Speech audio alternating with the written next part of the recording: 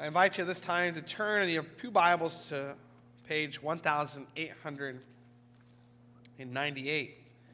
1898, where we find our scripture reading tonight, 1 John chapter 1, the first few verses. 1 John chapter 1, the first 4 verses.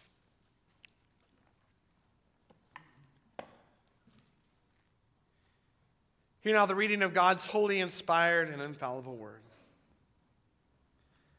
That which was from the beginning, which we have heard, which we have seen with our eyes, which we have looked at and our hands have touched. This we proclaim concerning the word of life. The life appeared. We have seen it and testified to it. And we proclaim to you the eternal life, which was with the Father and has appeared to us. We proclaim to you what we have seen and heard, so that you also may have fellowship with us. And our fellowship is with the Father and with His Son, Jesus Christ. We write this to make our joy complete. As far as the reading of God's holy word, the grass withers, the flower fades, but the word of the Lord stands forever. I'd also like to read for you Article 10 of the Belgic Confession of Faith. Article 10 of the Belgic Confession of Faith is found in the back of your green Psalter hymnals on page 74, if you'd like to follow along with that.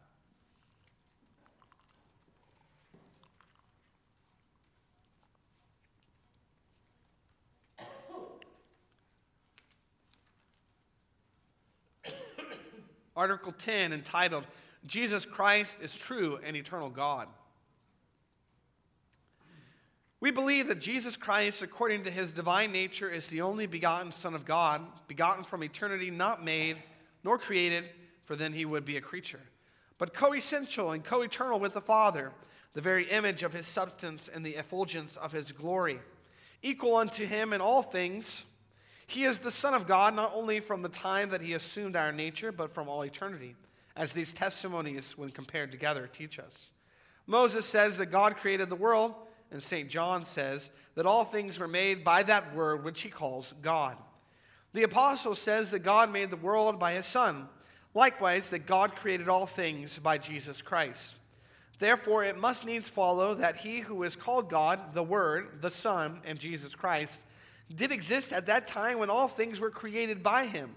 Therefore, the prophet Micah says, his goings forth are from of old, from everlasting. And the apostle, he hath neither beginning of days nor end of life. He therefore is that true, eternal, and almighty God whom we invoke, worship, and serve. That's the teaching of our confession of faith. As I considered what would be a helpful thing to study next in our evening services, I thought that I would just keep up the theme of doing these general epistles, the 1st and 2nd Peter. We're going to do 1 John now. So we're going to look at 1 John, a study of 1 John. And 1 John is very much applicable to our day and age, because one of the main things that John was facing in the midst of these churches in Asia Minor was a proto-Gnostic heresy. Proto-Gnostic heresy about the nature of Christ and who he was. If you go and find a book by John Stott called The Radical Disciple, Some Neglected Aspects of Our Calling, you'll find this quotation there. He'll say, we must continue to affirm the uniqueness and finality of Jesus Christ. For he is unique in his incarnation, the one and only God-man, unique in his atonement, only he has died for the sins of the world, and unique in his resurrection, only he has conquered death. And since in no other person but Jesus of Nazareth did God first become human in his birth, then bear our sins in his death, and then triumph over death in his resurrection, he is uniquely competent to save sinners. Nobody else possesses his qualifications. So we may talk about Alexander the Great, Charles the Great, Napoleon the Great, but not Jesus the Great. He is not the great. He is the only. there is nobody like him. He has no rival and no successor. This is the very thing that John writes his letter about. John writes his letter to the churches in Asia Minor because they were beginning to be deceived about who Jesus was. And John understood that to be the most essential, the most foundational thing about being saved, being a Christian, being forgiven of your sins, and being a recipient of justification, is you have to have the right Jesus. The only Jesus. Nobody like him. No rival. No successor. He is uniquely positioned, uniquely qualified to be our Savior. So our theme then, hold on, let me check the time.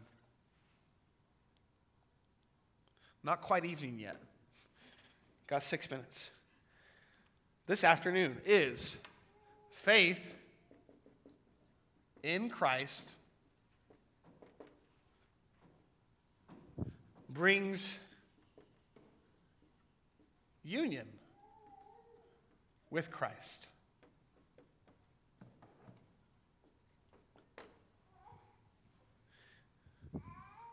Union with Christ brings fellowship with God.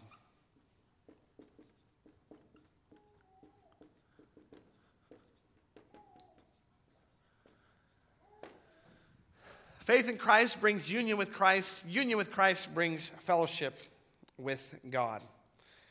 So that's basically how these 2 points break down. The first one is about the Word, capital W, and the Word. Paul, James, John, Peter, one of these.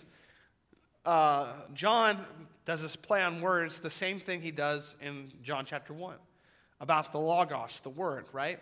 And he does this because he wants to communicate to the congregations that he's writing to, the churches that he's writing to, about the nature of Christ, okay? So the Word and the Word, that's our first point. And then the second point is fellowship with the triune God. What does that entail? What does that mean? What does that communicate to us? So let's look at this first point here. The Word and the Word. This is covering verses 1 and 2.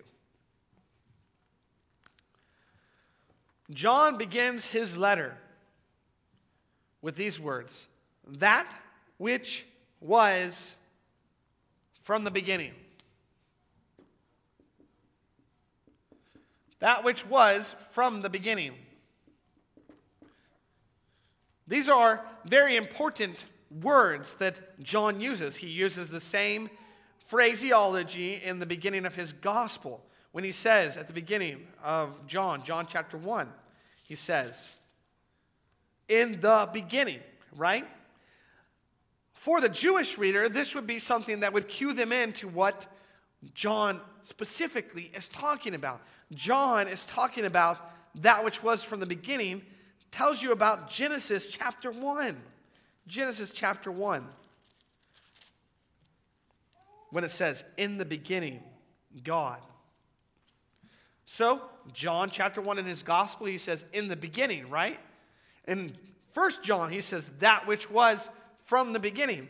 Genesis says, in the beginning. So what is John talking about here when he references from the beginning and uses the past tense?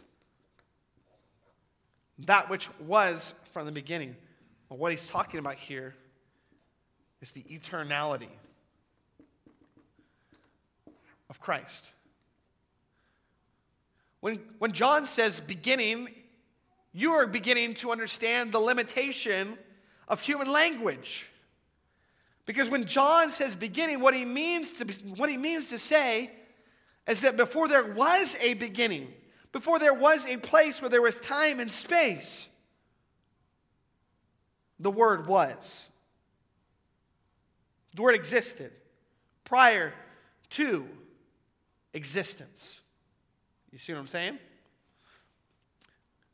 John, right off the bat, wants to communicate to his writers that Jesus Christ, the one who came in the flesh, the one that walked this earth, he did not have a start in the first century. He, as Micah says, and the quotation from the Belgian Confession, his going forth are from of old, from everlasting. And as the book of Hebrews says, he has neither beginning of days nor end of life. In reference to Jesus Christ prior to his incarnation is the eternal Son of God who has always existed. He is eternal. He does not have a beginning point. He does not have an end point. Why is this important? Why does John start his letter like this? Because the Gnostic heresy, which, by the way, this is a term for knowledge in the Greek. The Gnostic heresy is that Jesus was a created being.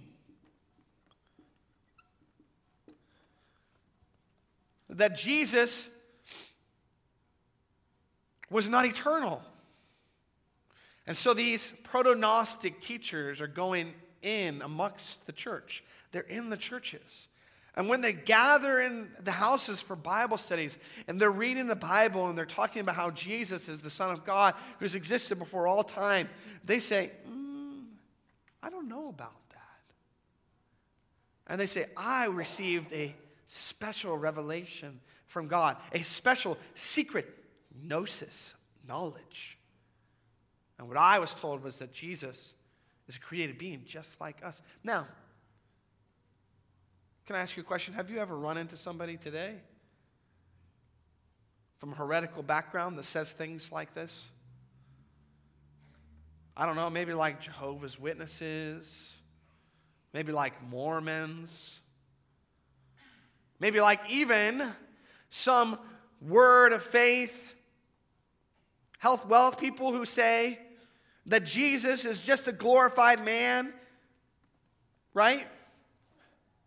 And so, the Gnosticism that John was facing in his day, the Gnosticism that he was arguing against, that he was trying to defend these churches against, is alive and well today. And John, right off the bat, is talking about the eternality of Christ. He's saying, that which was from before the beginning, that which existed prior to a time and space, and the temporal realm that we live in right now, was God.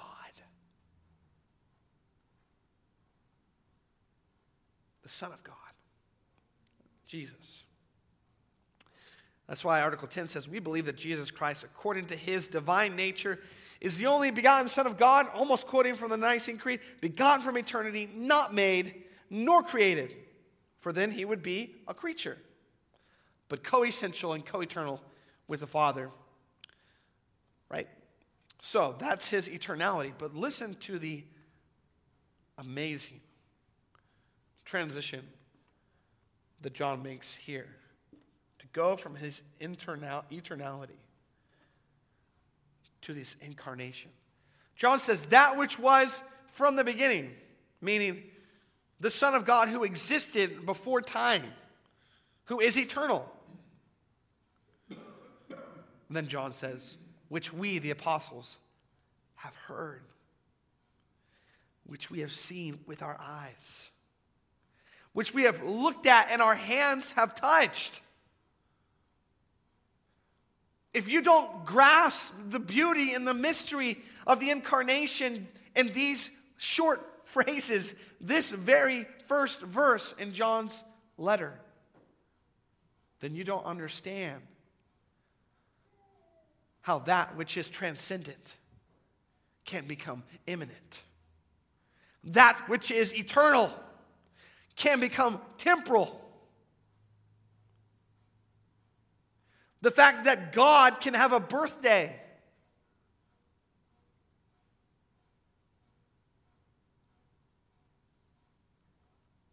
and the fact that God took on flesh, not just so he could show us he could do it, but so that he could die for worms like us.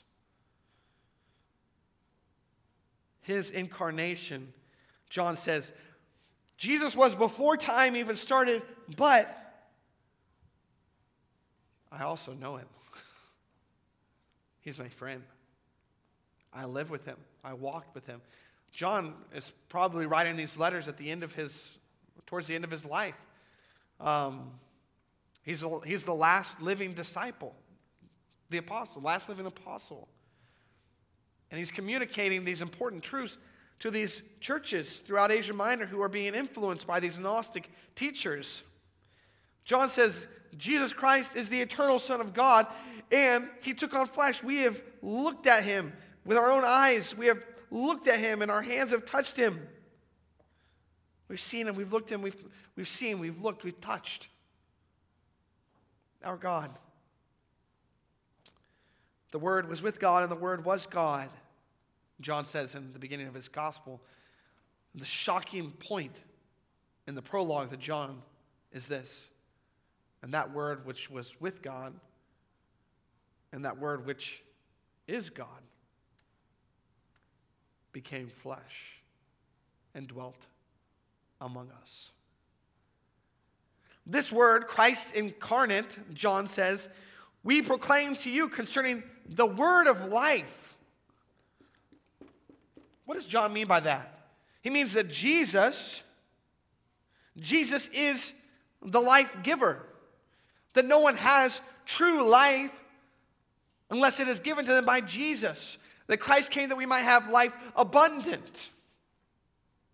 That Christ came that we might have life everlasting. So Jesus is the very essence of life. He is the life giver. You see that Christ is both God and man. That Christ is both eternal and has taken on flesh. It's not incidental to the Christian faith. It is fundamental. It's not incidental, it's fundamental. In fact, we have the great privilege of having the three forms of unity, right? We don't just have one confession of faith. We have the Heidelberg Catechism, we have the Belgic Confession of Faith, and we have the Canons of Dort.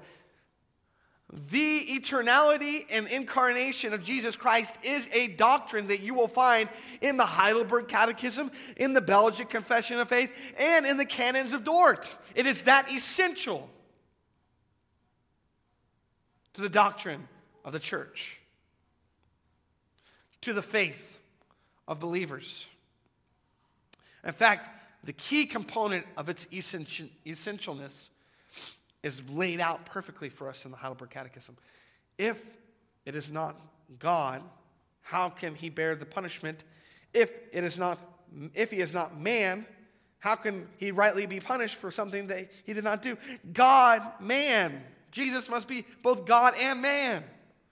The Heidelberg Catechism tells us if he is going to be our Savior.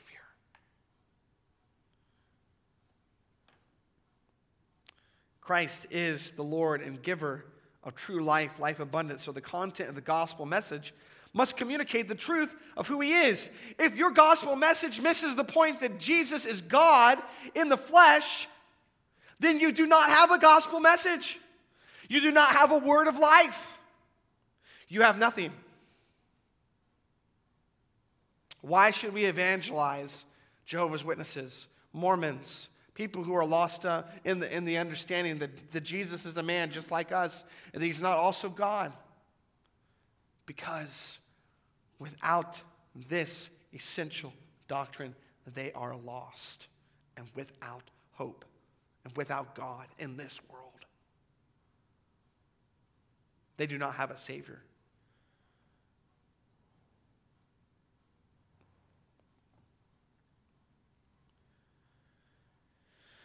John 20, verse 31, he communicates the reason why he wrote his gospel. I don't know if any of you know that passage, but it relates to the reason why John would call this the word of life. He says, But these are written that you may believe that Jesus is the Messiah, the Son of God, and that by believing you may have life in his name. And in 1 John 5:13, he'll say essentially the same thing. I write these things to you who believe in the name of the Son of God, so that you may know that you have eternal life.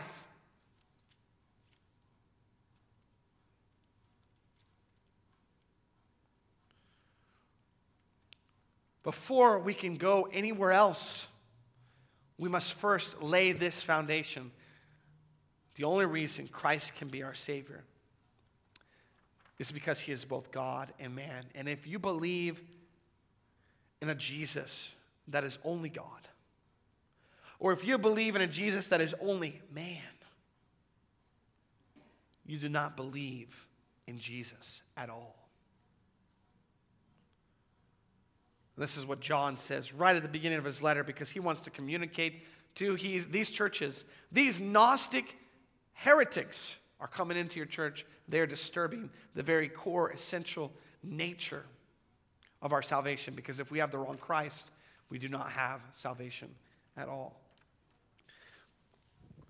What about the second point that he makes? It's one that ties in with his statement about the necessity of understanding who Christ is and what salvation brings.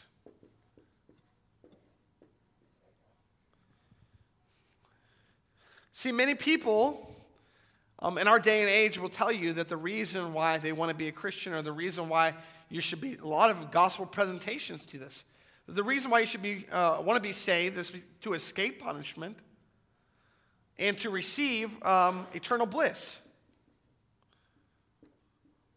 Right? Escape punishment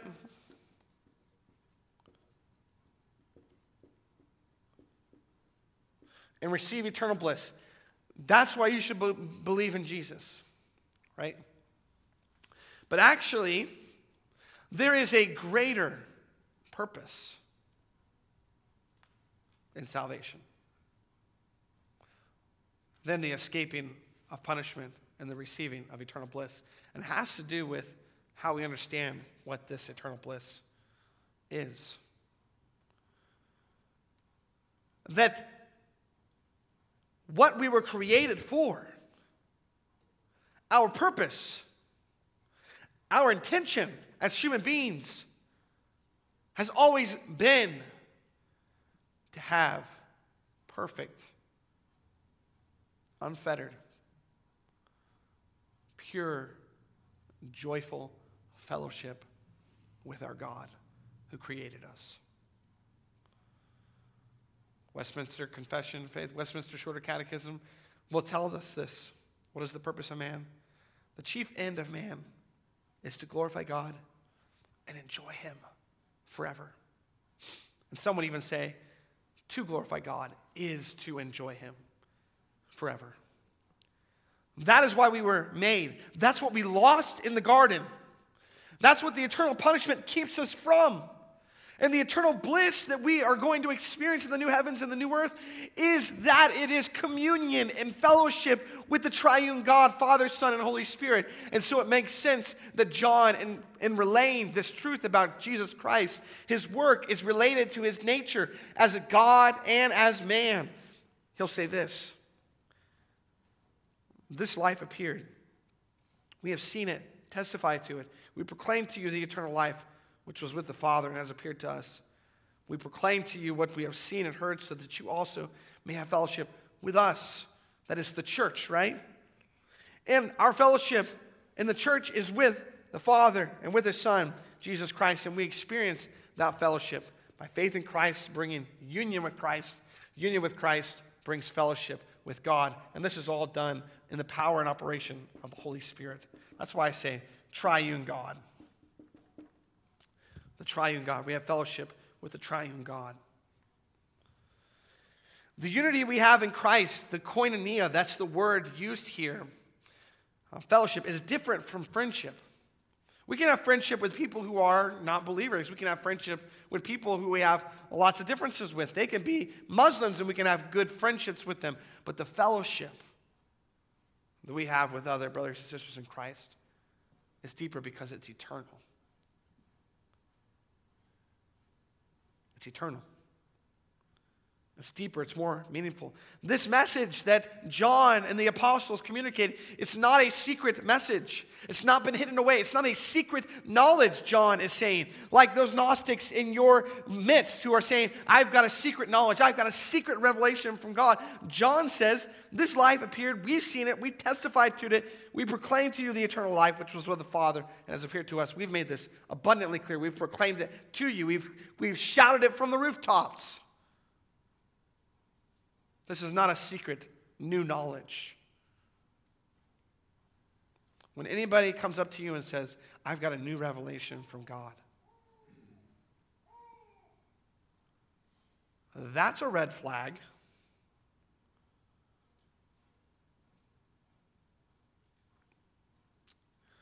So John says, we proclaim to you what we have seen and heard, so that in the belief of those truths, that Jesus is both God and man. And that makes our salvation possible. That makes our salvation truly accomplished. That you may have fellowship with the church. And by having fellowship with the church, you may have fellowship with the triune God. This message has been proclaimed through the apostles. It has been recorded in the scripture. And it has been proclaimed. Apparently, I don't know how to spell proclaimed. To all.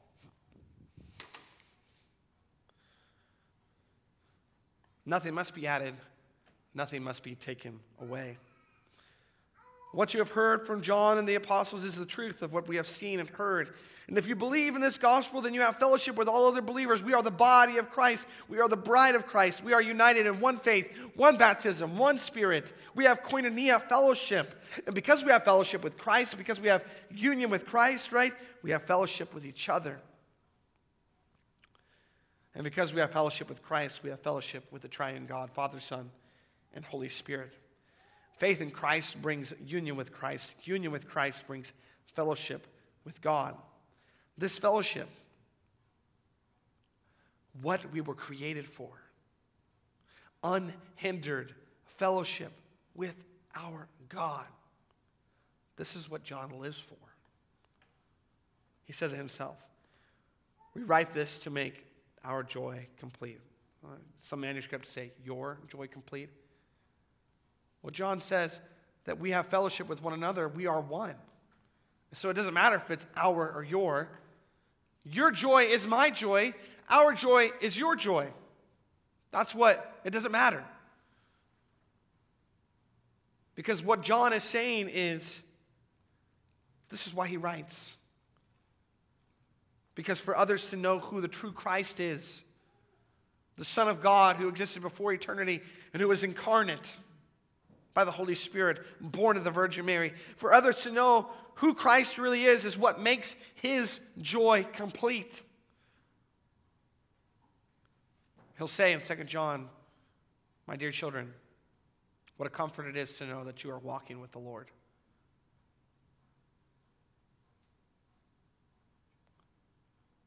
That you continue in your Christian life, that you have not lost your faith or the credibility of your profession.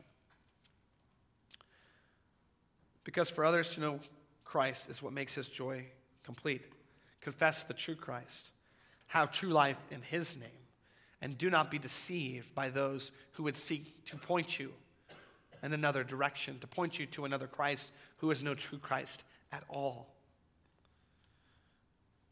Our Belgian confession says, Christ, he therefore is that true, eternal, and almighty God whom we invoke, worship, and serve.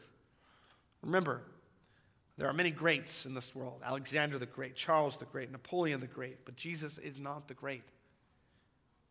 He is the only. And if you get Jesus wrong, you get everything else wrong too. Amen. Will you pray with me? Heavenly Father, we thank you, Lord, for this time. We thank you that you have enlightened us by your word, that we have come to know who your Son Jesus is, that we might have life in his name, by faith in him. We praise you, Lord, that by faith in Jesus Christ, we have fellowship with one another, and we have fellowship with our triune God, Father, Son, and Holy Spirit. We ask, Lord, that you would protect us against all heresies that would seek to minimize the truth of who Christ is and lead us astray from salvation that can only be found in his name. We ask this in Jesus' name. Amen.